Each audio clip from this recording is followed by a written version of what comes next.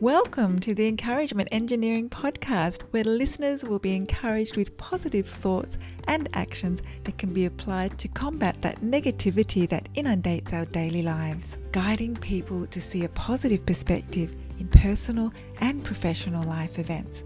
Now here is your host, Bob Brum, the Encouragement Engineer. Hello, Bob Brum here, Tam's Encouragement Engineer, offering you another encouraging quote from Dr. Stephen R. Covey.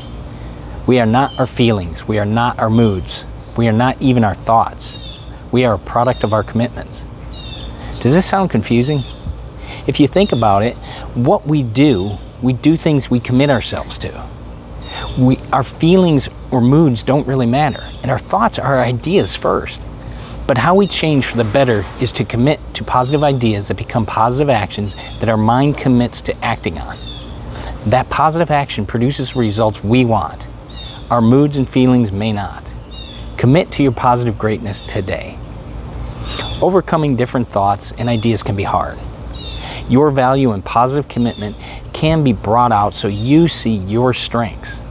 If you'd like some help to see your positive actions in life, we'd love to help, and I invite you to contact us at bobbrumspeaks.com. And I hope you have a great day.